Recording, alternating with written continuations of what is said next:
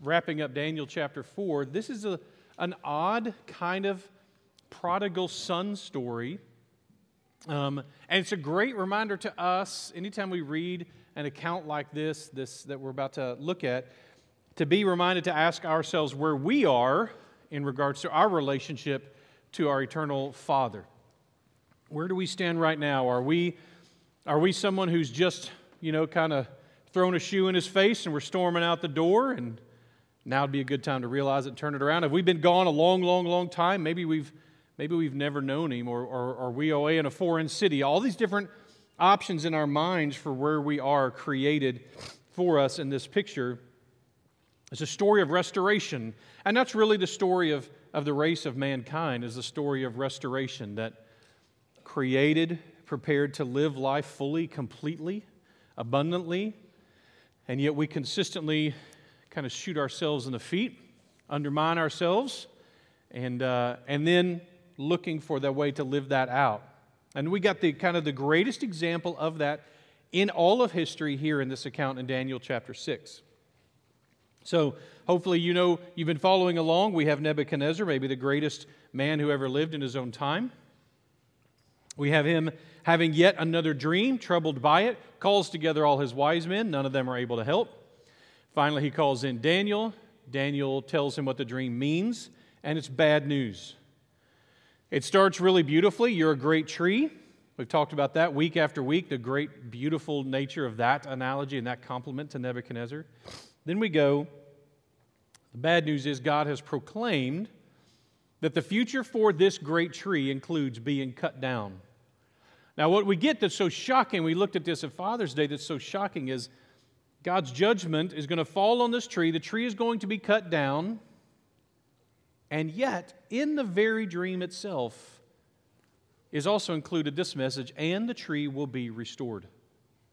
That's an amazing picture. If you grew up with this picture of the kind of Old Testament robo-God who's kind of out to get you, kind of the evil Santa who's watching out for you to see if he can get you, it's a misunderstanding. Sadly, it's sometimes taught that way, but that's a misunderstanding of God as He is represented in the Old Testament, which would require way more time than we have this morning to dig into, that we've been talking about it across the months. But here we have a God who is going to teach a very, very important life lesson to Nebuchadnezzar, and then He's going to restore him. Understand, this is not even someone who follows him necessarily. So all of these things that have been prophesied in Daniel 4, 1 through 27, we get to verse 28, and it says, all this came upon King Nebuchadnezzar. So here you have this, sometimes you've got Nebuchadnezzar talking in first person. Sometimes you have him talking in third person. It's an interesting, as he as king, the great emperor of the world at the time, is kind of bouncing back and forth in this. We talked about how maybe he had Daniel writing this, scribing this for him. But we get to verse 28, and Nebuchadnezzar's letting us know, all of this came upon me. All of it. I want you to know this is exactly what happened. Now me, Chris Legg, standing up here on the stage, I want you to know that this is what happened. Here's what's wild. This is 2,600 years ago when this would have happened, approximately. And the histories from back then are pretty terrible. We just don't have hardly any history going back that far. We have little bits of, if we find something, it's because it's found on a stone tablet or something like that. That's essentially the only thing we get from that far back. And we're going to talk next week in detail. Next week, I'm going to talk about the difference between a textbook, a history textbook. So many of you, if you grew up here in East Texas, or grew up going to church, you grew up with probably this understanding of either the Bible as a textbook or the Bible as a magic book. Either it's this kind of magical tome that you can kind of hang around your neck, or you put in your house and it chases away evil spirits. And that would be a jack-o'-lantern, by the way. You're thinking jack-o'-lantern. That's not the Bible. And the Bible doesn't have that at all. The Bible is a revealed truth of God in the written form, inspired by the Holy Spirit through various people, dozens of people across thousands of years or hundreds of years. And so here we have, 2,600 years ago, there's very, very little. But what's amazing is, and by the way, the book of Daniel in secular historical terms there's a problem, and we're going to talk about it in detail next week. There's a problem in that the secular historical terms, they want to put Daniel having been written between about the year 200 and the year 100 BC. We'll explain that next time. But Daniel is claiming to have been written nearer 600 BC.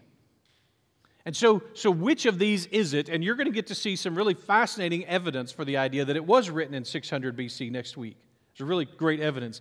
Here we have an event that's really kind of wild, that you have this in this historical narrative biographical book of prophecy and apocryphal literature. I'm telling you, when you're teaching on the literary forms of the Bible, Daniel's fun because pretty much Daniel has all of them, all wrapped up in one book, and they're intermixed and they're integrated together. But a fragmental story from the Dead Sea Scrolls includes this strange little fragment called the Prayer of Nabonidus. Now, Nabonidus would have been, next week we'll talk more about Nabonidus, he would have been Belshazzar's father. He would have been the next great king after Nebuchadnezzar Babylon. There were a few offspring of Nebuchadnezzar who really didn't manage to pull anything off for any period of time, and eventually Nabonidus comes in and kind of in a coup takes over, and Nabonidus was almost certainly married to one of Nebuchadnezzar's daughters. This will make more sense next week. I'll show it to you. But the fragment of the Prayer of Nabonidus is incredibly similar to this account in Daniel chapter 4. It tells how Nabonidus was smitten by an inflammation for 7 years while in an oasis city. How a Jewish seer explained to him that this was because he was an idol worshiper, and then other passages, extremely fragmented, introduce a dream narrative. So it may be that there's a story, another historical story that was built on what happened to Nebuchadnezzar. That's always, you always be looking for parallel stories connected from a similar time period.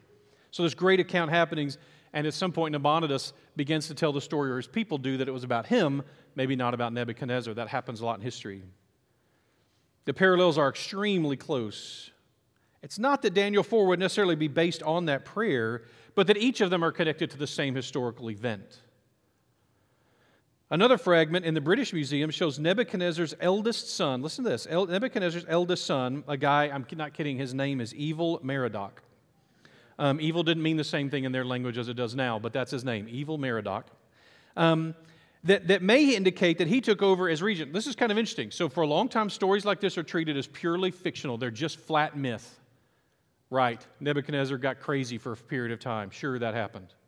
But then what typically happens is more and more evidences are found, little hints that you go, oh, wait, something happened. So what we have is this fragment that indicates that, in fact, for a period of time near the end of his rule, Nebuchadnezzar was sick. He was not connected to ruling his kingdom very well. He was neglecting his family, his children. And there's writing that talks about that happening. It appears, quote, his life appeared to be of no value to him. He did not show love to his son or his daughter. Now, these are fragments. They're bits and pieces. We don't have a lot. It's not like there's a piece of rock that has the entire story lit out on there. But it is intriguing that here we have this Daniel account that says that Nebuchadnezzar goes through a period of time in his life, which, as we see, where he's essentially insane, disconnected from reality, living as though he were an animal, not a human. And then we find accounts like this. Oh, Nebuchadnezzar did spend a period of his time apparently disconnected from his rule and from his family. Maybe these are the same account. Anyway, we'll talk more about this next week. There's some really fun stuff in the next chapter. Because the next chapter is largely about a man named Belshazzar.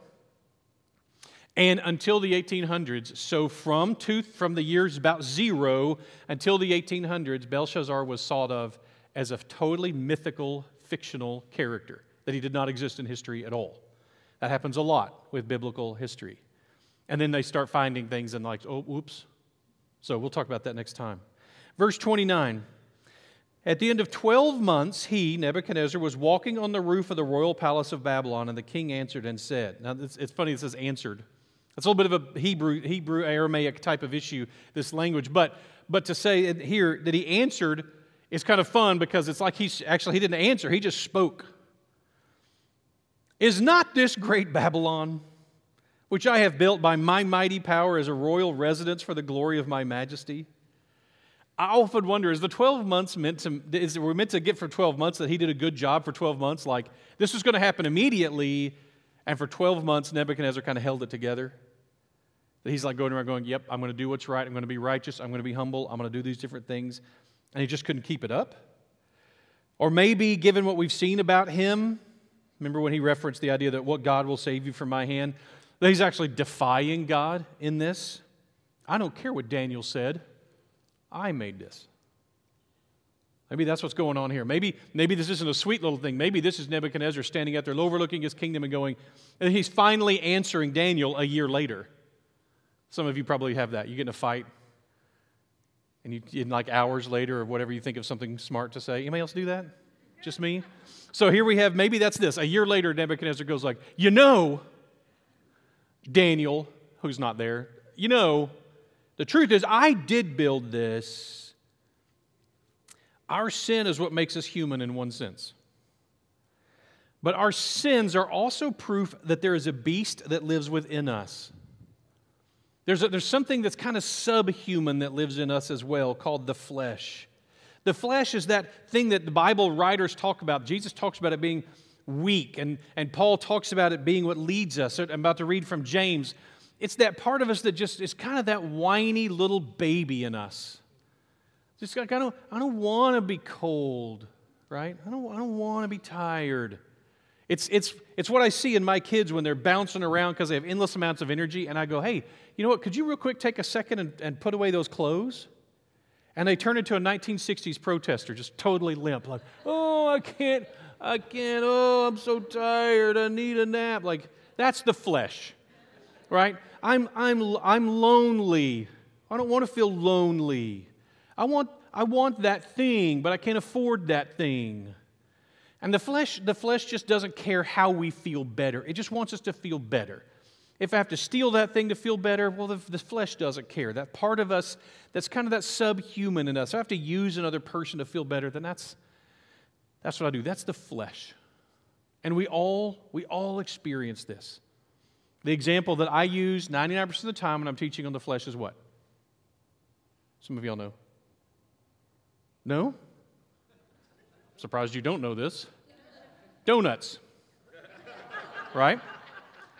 How many of you have ever said to yourself some version of, I'm only going to have one?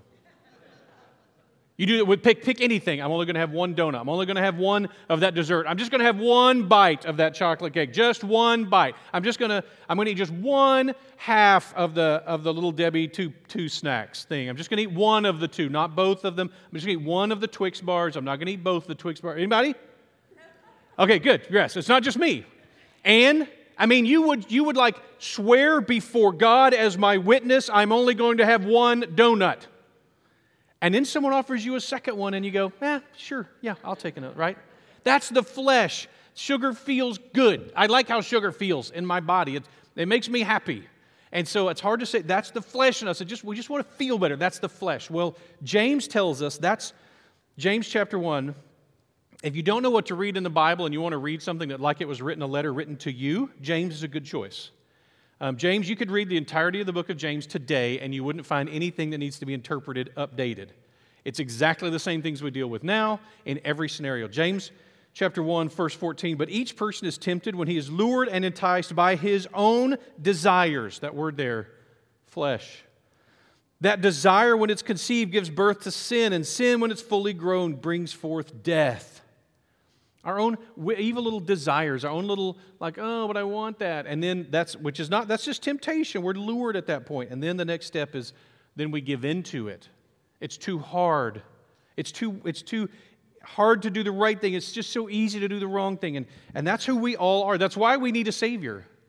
If you're depending on yourself to save you, as Justice said a minute ago, dude, apparently a donut is what's going to attract me out of heaven someday. I better have something greater than me to hold me. I need something stronger than me. Now, what I love is that Nebuchadnezzar says it out loud. He says the quiet part out loud. You're not supposed to say this kind of stuff out loud. Everyone thinks this, but don't say it. Is this not great Babylon, which I've built by my mighty power as a royal residence for the glory of my majesty? Everyone thinks that. Nebuchadnezzar actually says it. Maybe he says it out loud. What matters is he believed it. He believed this to be true. This is the root of pride. My way or God's way? Who knows better, really? Me or God? We're all proud. Most of us know not to say it. Most of us know not to say the things that run through our mind that prove how egocentric we are, how narcissistic we are. We really do think that we're somewhat better than all people. I want you to just stop and think about that. I am standing up here Sunday after Sunday telling you what God says. Isn't there going to be a root of pride somewhere down in that? I mean, it's got to be to be constantly examining and going, who do I think I am to be the one standing up in front of people? Like, there's something I'm too comfortable with if that's the case. All of us wrestle with this. 100% of us have this fleshly, narcissistic child in us that demands to be loved and liked and wants to be impressive to everybody and loved by everybody. I can do better than what God has given me. That's pride. I don't need to live by what God says. My own morality. I have my own religion. I understand reality better than what's revealed in Scripture. That's what it says in Scripture, but I'm smarter than that. I'm more clever than that. I'm smarter, wiser, and more insightful than the teachings of Jesus Christ. Look at this thing that I have done, as Nebuchadnezzar says. And here's what's wild. If anyone in all of history had the ground to stand on, it was Nebuchadnezzar. He'd built a mighty kingdom from almost nothing. It's all about me. The egocentric, we orbit ourselves, or at least that this should be about me. One of my former pastors used to talk about his 3 favorite people in the world were me, myself, and I. Those are his 3 favorite people.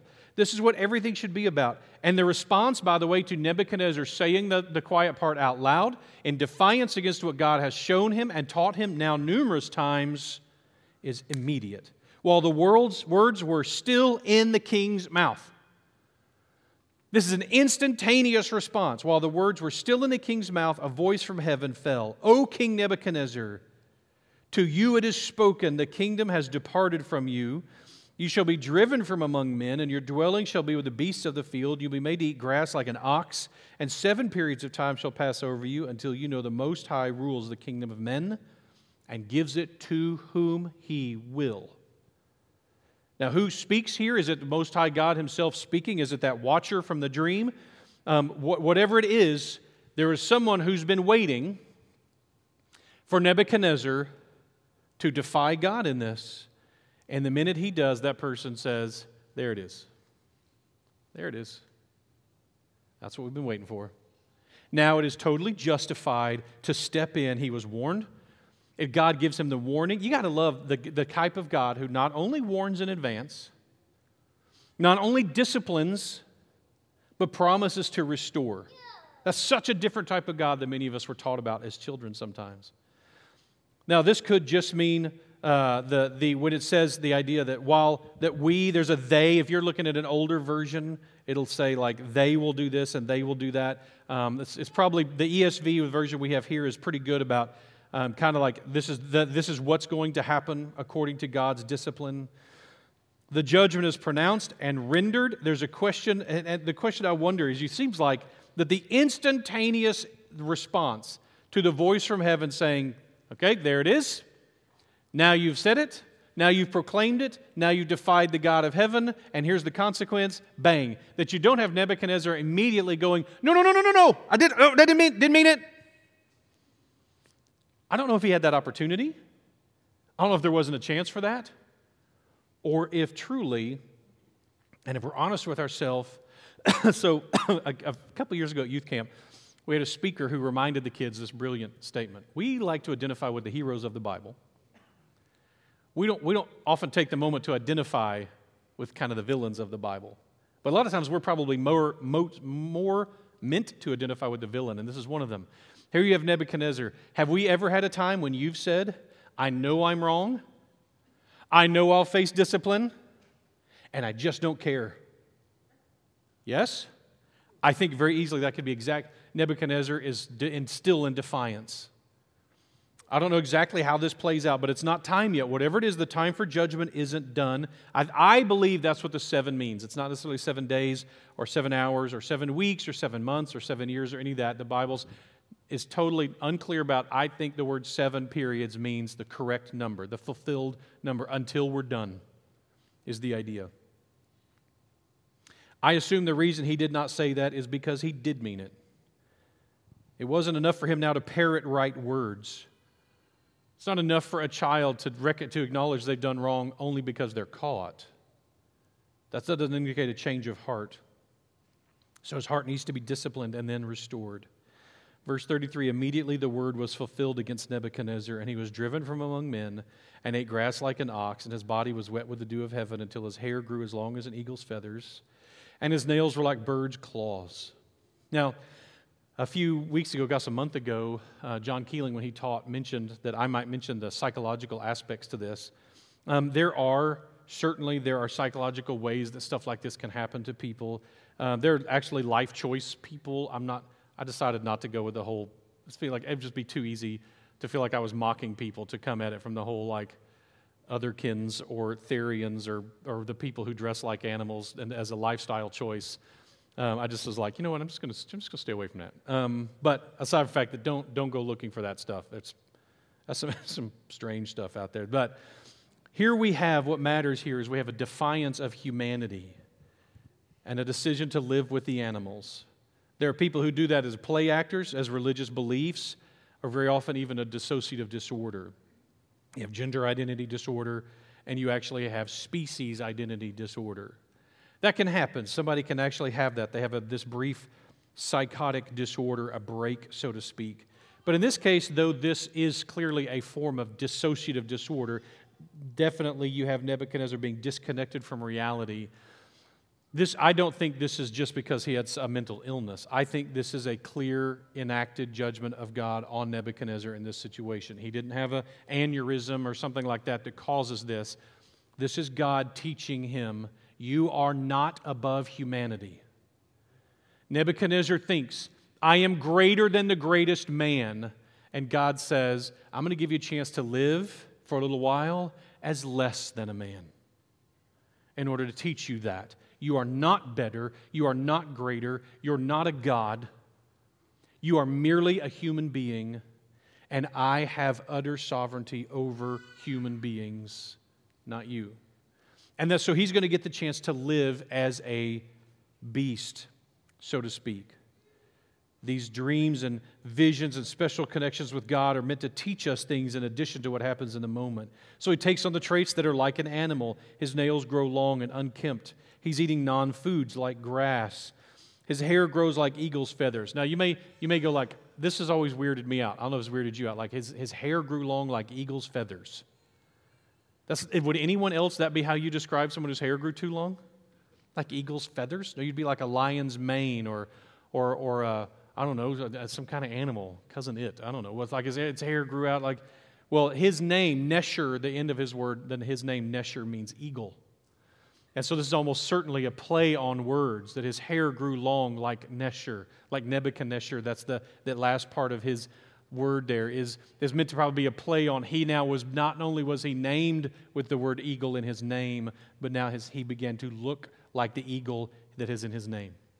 So that's probably why it uses that description. We don't know for sure. So longer than days, I guess, because it would take longer than a few days for that to happen, but a few weeks, I don't know.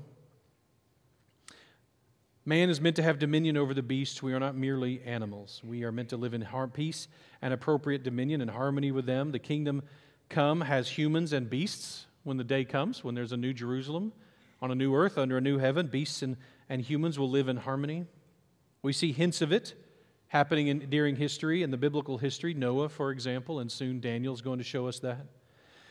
There are angelic beings who have aspects like animals, but Adam was not merely an animal. Humans are not merely animals. We are amphibians, as C.S. Lewis says. We have the physical and the spiritual. We are animals, but we are not merely animals. Jesus is sent out into the wilderness with the wild beasts, it tells us. Again, Jesus is going to go enact some time with the wild beasts. This theme throughout the Bible, one of our themes is this theme of the beasts and mankind and how those interrelate with one another.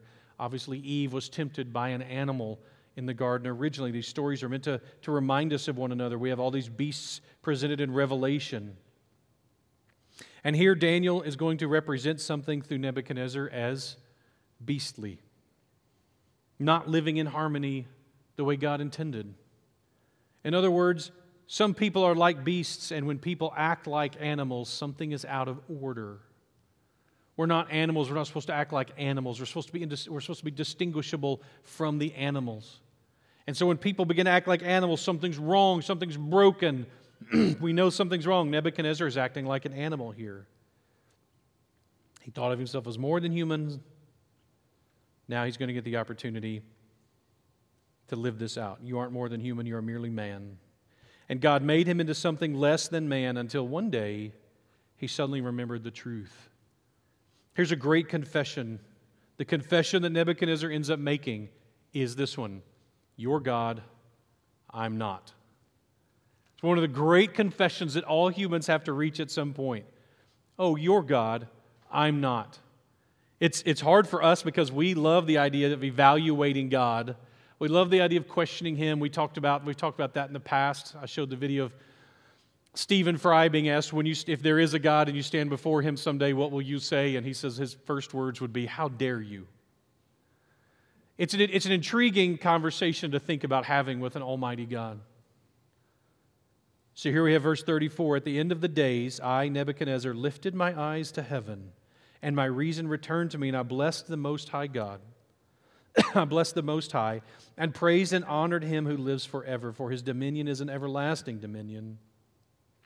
His kingdom endures from generation to generation. All the inhabitants of the earth are counted as nothing. He does according to His will among the host of heaven and among the inhabitants of the earth, and none can stay His hand or say to Him, what have you done? This is pretty good. The Most High God is to be honored, but think of the aspects of God that Nebuchadnezzar targets here. Okay, look at these. This isn't just a simple little praise chorus. Nebuchadnezzar specifically picks certain traits of God and draws attention to Him in this memo. That Daniel chapter 4 is essentially a memo from Nebuchadnezzar to the whole world. This is pretty good. The Most High God is to be honored, but listen to them. His lordship is forever. What has Nebuchadnezzar just learned about his lordship? It can be taken like that. That's an important understanding. His kingdom endures. What has Nebuchadnezzar just learned about his kingdom? It can be taken from him in an instant. His power transcends not just each man, but all of mankind. And Nebuchadnezzar has learned now he's just a man. And in the end, no one can rightly judge or evaluate him. Now, as a marriage counselor, I run into this all the time. We run into marriages that become what we call parent-child marriages. They're the ugliest of all the marriages. They're the ones in the most trouble, parent-child marriages, where the husband is the father and the wife is the teenage daughter, or the wife is the mother and the husband is the teenage son. And you develop these relationships where one of them is constantly, and the way we see that with the mother-son marriage is always that the husband comes in and says, I can never do anything right.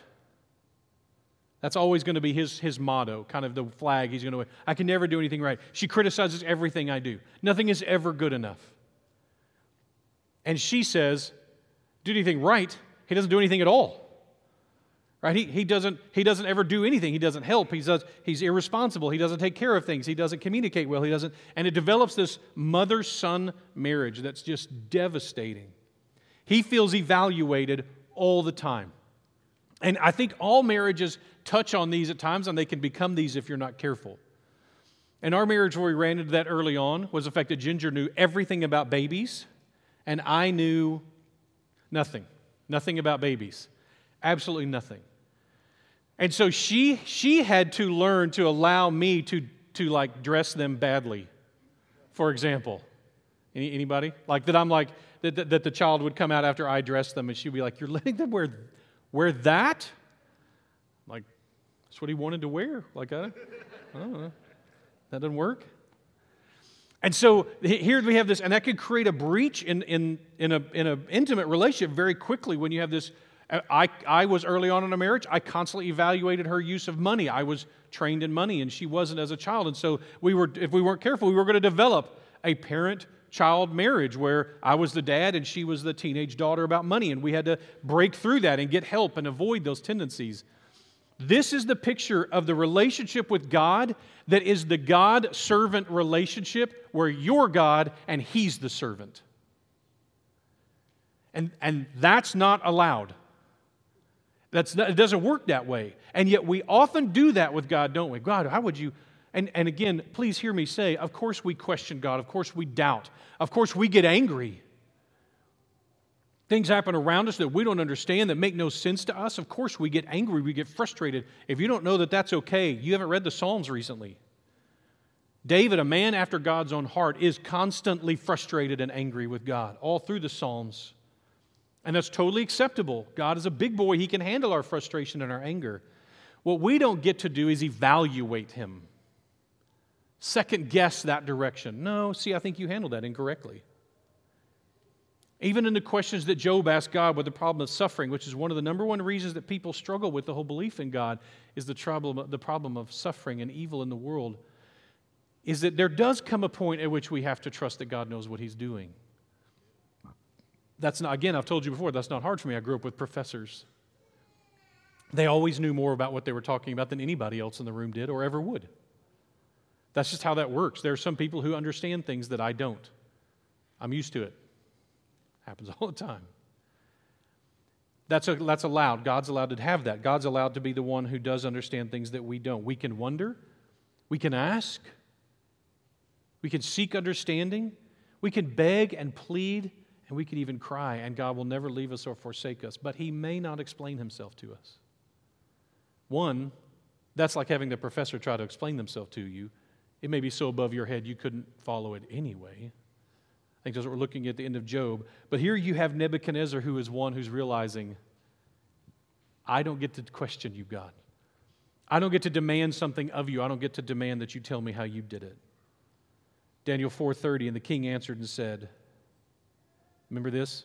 This is what he said earlier.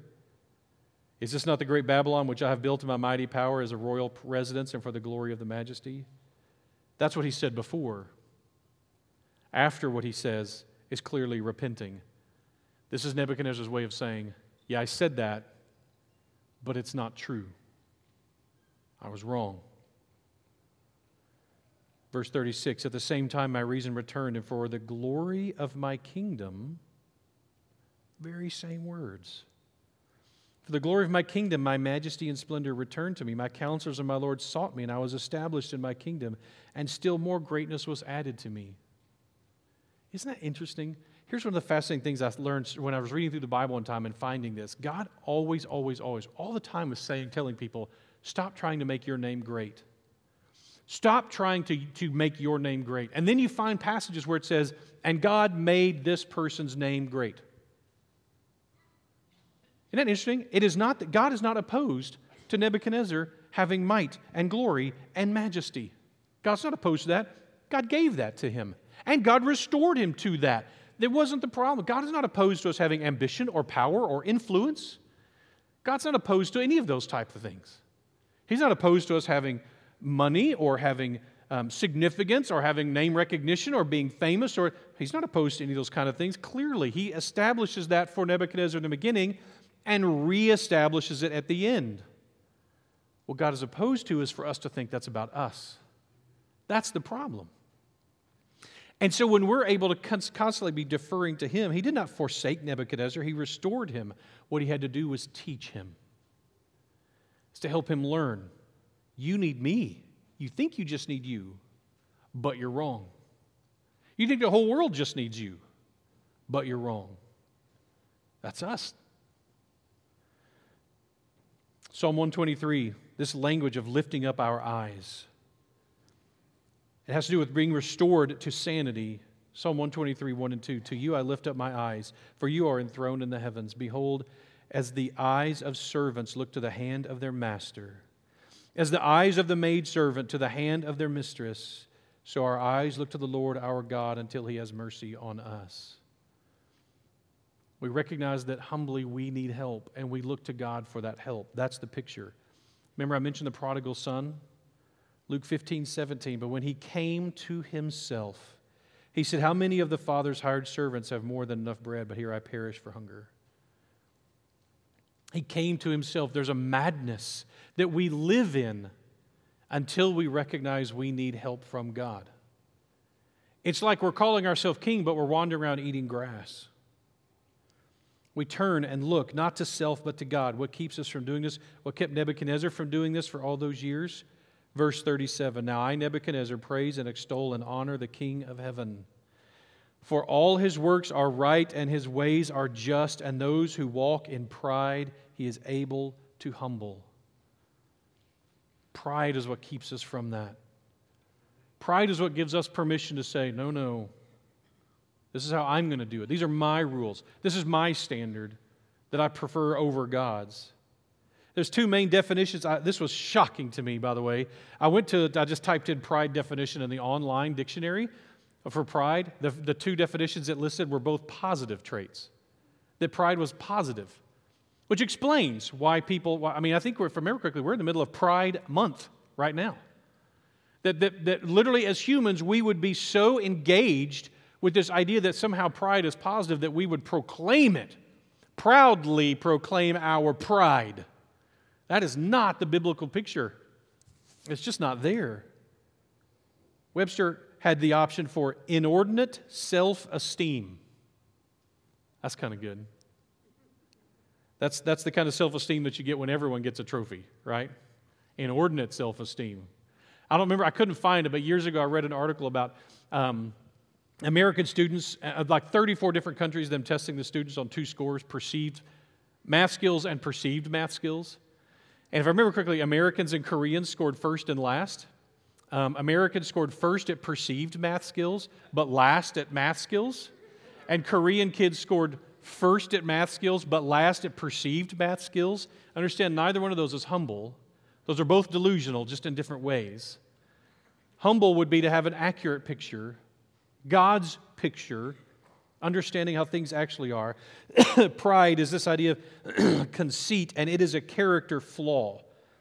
Proverbs 11:2, when pride comes, then comes disgrace, but with the humble is wisdom. Proverbs 13:10, this book of wisdom, Proverbs, has a lot to say about pride. I just pulled a few of them.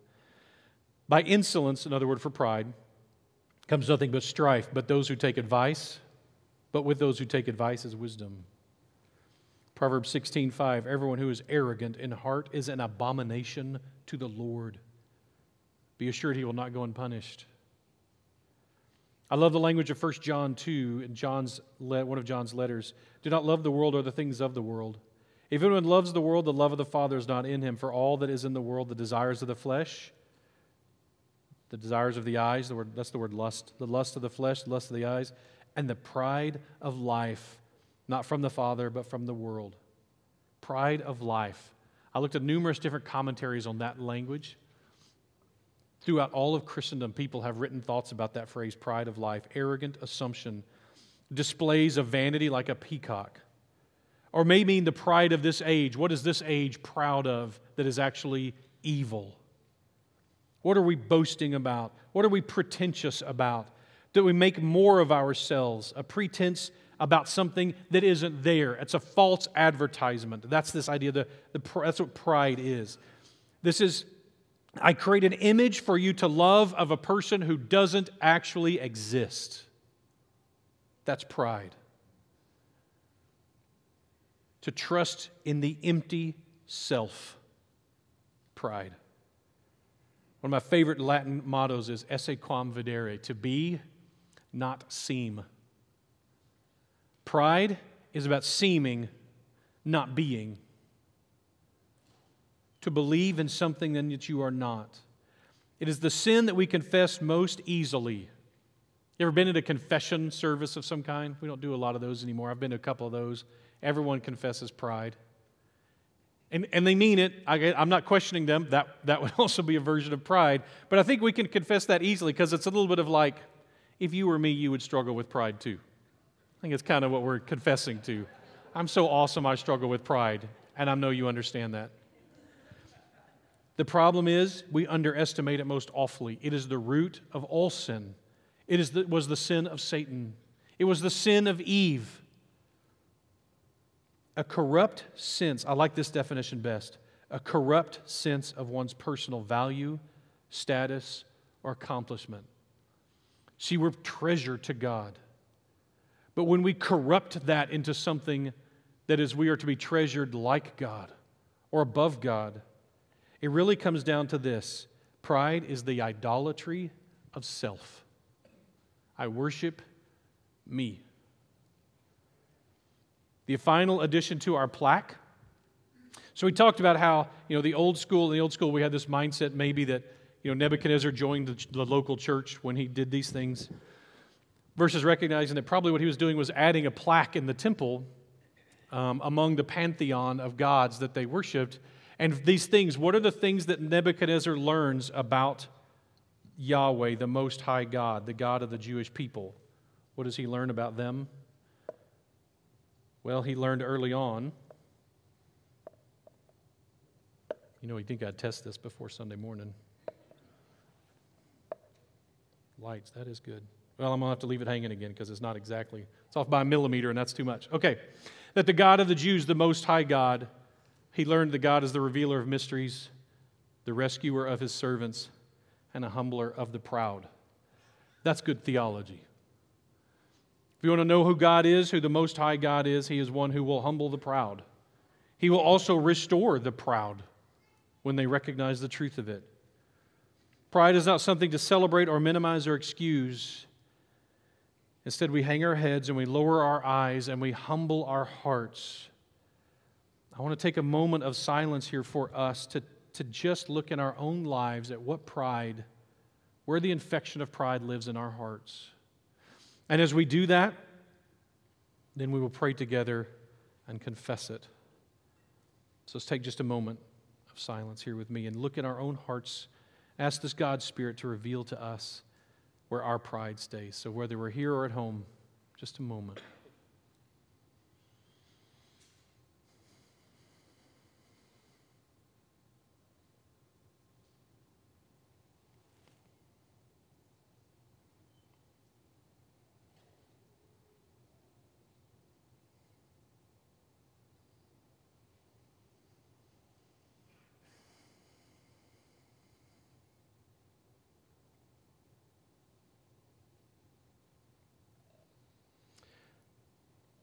Father, we, as a race of humans,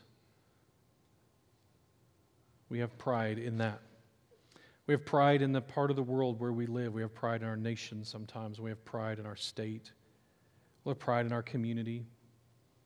We attribute somehow to ourselves things that really have nothing to do with us. God, if we're not careful, we will end up having egocentric pride in your church or in our families. Lord, we have pride in our accomplishments and in our value. And Lord, the truth is that none of us have the place to proclaim pride as much as Nebuchadnezzar did. And he learned how big the fall can be that pride goeth before. Lord, teach us not to walk in pride. Our nation walks in pride. And we're experiencing that fall. Rescue us and restore us, Lord. Our people, our church, sometimes our denominations walk in pride. I pray you would rescue us and teach us to humble ourselves, to walk humbly with you, our God. God, in our own hearts, we often have pride in our friendships, or pride in our intelligence, or pride in our sports skills, or our looks, or our money, or our accomplishments, or our deeds, or whatever these different things would be, Lord. And I pray that we would be reminded at all times that though these are good gifts to accept from you and good things to work in, given that you have given us the capacity and the opportunity to work, at the same time, Lord, fundamentally they are gifts from you and they're not something that we can force or create without your mercy. So God, I pray that anyone here who has the pride of salvation, believing that they can worship themselves alone, and and that will be justifiable someday, Lord. I pray you would rescue us from that. Teach us to humble ourselves under your mighty right hand, knowing that you love us and you restore us. You are so gentle, a bruised reed you don't break, and a smoldering wick you do not snuff out. And we need that kind of gentleness, Lord, from you today. We worship only you. We are not enough. We need you. We're not enough. We proclaim this and confess this, Lord, with all the gifts that you've given us. And we do so in your Son's name and according to the work of your Spirit and under your mighty hand. Amen.